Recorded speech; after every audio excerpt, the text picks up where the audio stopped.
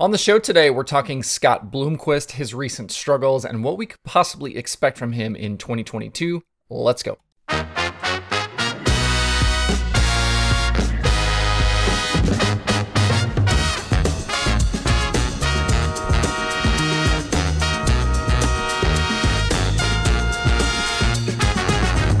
Today is Wednesday, February 23rd, 2022. Welcome into Dirt Tracker Daily. I'm Justin Fiedler.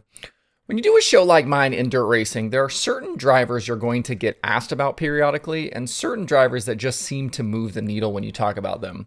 One of those on the late model side is definitely Scott Bloomquist, and for good reason. He's a Hall of Famer, he's won everything, championships, the big races, and he's got a wild personality to top it all off.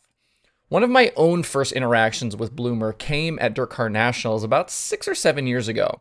He won the night's feature, got out of the car, sprayed water on all of the photographers surrounding him, and then proceeded to bite the head on the Gator Trophy in Victory Lane. It was about par for the course for Black Sunshine, and if you know anything about him, you know to expect the unexpected.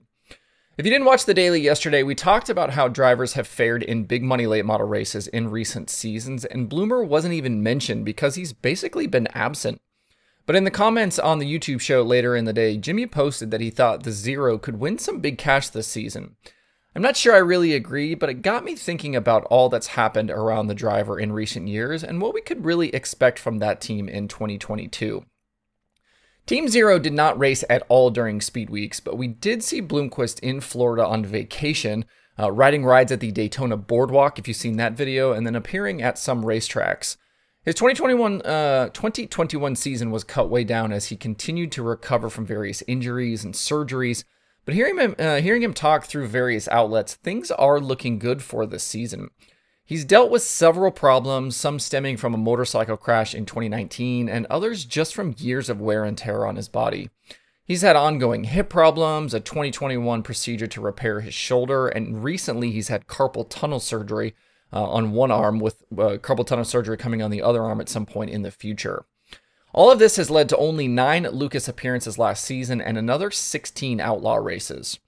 For 2022, Bloomquist will not chase a championship with either of the big series, instead doing like some of his peers are and chasing the bigger money races. His website shows their season beginning on March 25th with the first weekend of super late model action at Bristol for the Bristol Dirt Nationals. From there, the schedule includes a lot of the XR shows, the Eldora Million, the Dream in the World, and then all of the big Lucas and Outlaw races in between. It's nearly 90 nights of racing, barring weather and other cancellations. It feels like a lot for the nearly 60-year-old driver coming off all of these health issues. Besides trying to get healthy, things haven't been easy behind the scenes with that race team either. SBR attempted to expand into a 2-car operation for the 2020 season, adding Chris Madden and sponsor Dryden to the mix, but that pairing ended just a few months later during the summer of 2020. Team boss Cody Summer pointed out issues around the pandemic and the team just being spread too thin trying to campaign 2 cars as the reasons for the split. Bloomquist then started the 2021 season as a full-time member of the World of Outlaws, but was off the tour come April because of those nagging injuries. Nick Hoffman ended up running several races through the rest of the season to keep that seat warm for Bloomquist and to help keep the team going. And then in September last year, Bloomquist and Summer parted ways after 3 years together as partners running the organization. Sounds like maybe the two didn't agree on the future for both Scott and the team.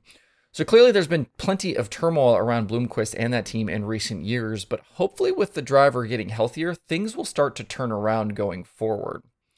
We know the Team Zero cars still have plenty of speed in them.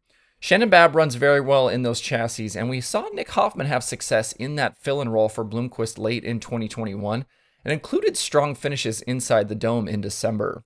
Bloomquist himself, even with the injuries, still picked up 3 Outlaw top 5s in 2021. He had a 2nd at Volusia in January, a 4th at Cherokee in March, and a 3rd at Lernerville in June. He also had top 5s at Bristol in the XR shows in March.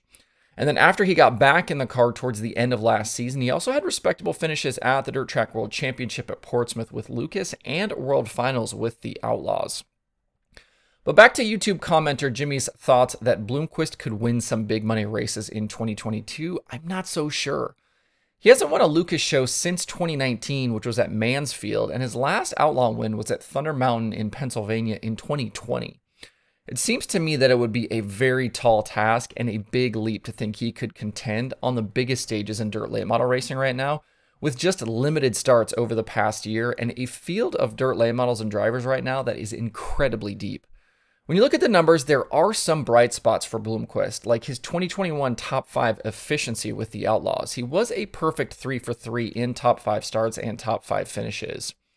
But his average feature finish over those 16 starts was about 15th, and he was in B-mains in 7 of those 16 races. To take down some of the money in 2022, he's going to have to outrun the likes of Brandon Overton and Brandon Shepard and Jonathan Davenport and Devin Moran and Hudson O'Neal and Tim McCready and possibly Kyle Larson and many others. Is it possible? Sure, absolutely. Is it likely though? I just don't think so. I definitely believe we'll see flashes of Old Bloomer at times with some lap sled and some top 5s along the way, but the schedule feels really ambitious for a guy that's been dealing with so many injuries. I know in the comments you guys are going to bring up Jimmy Owens and Earl Pearson Jr. and Dale McDowell as older guys who are still very fast, and I agree with you. They are still strong competitors and capable of winning any night out. With all that he's gone through, though, I think it might be a bit premature, though, to assume that Bloomquist can do right now what those guys are doing. Let's see him get some starts, get his sea legs under him again before we go full ham on him winning the Dream or at Bristol or elsewhere. Drop me a comment on YouTube or on social media and let me know what your thoughts are on Bloomquist. I know a lot of you have been dirt racing fans for a really long time. So do you think he could return to his past form in any way? Or do you think there's just too much competition right now for him to really have a shot? Let me know what you think. If you're in the market for other dirt racing audio this week, Wing Nation has shows with Diane Schatz, Don Kreitz Jr., and Carson Macedo. Loud Pedal has team owner Dave Estep. Passing Points has Cody Cordell, and there are new episodes of the Dirt Reporters and the Dirt Nerds. To see the full list of shows and episodes, check out dirttracker.com/podcasts. And there are 2 shows on the streaming schedule today. Speed Sport has IMCA Racing from Boyd Raceway, and there's Flow Racing 24/7. To see the full daily streaming schedule with links to watch, visit dirttracker.com/watch tonight. I've been asked about another popular podcast that might be coming back soon. You'll have to stay tuned for that. But that's it for the show today. Hope you have a good Wednesday. If you have thoughts about the topics on today's show, please leave them in the comments below or tweet at me.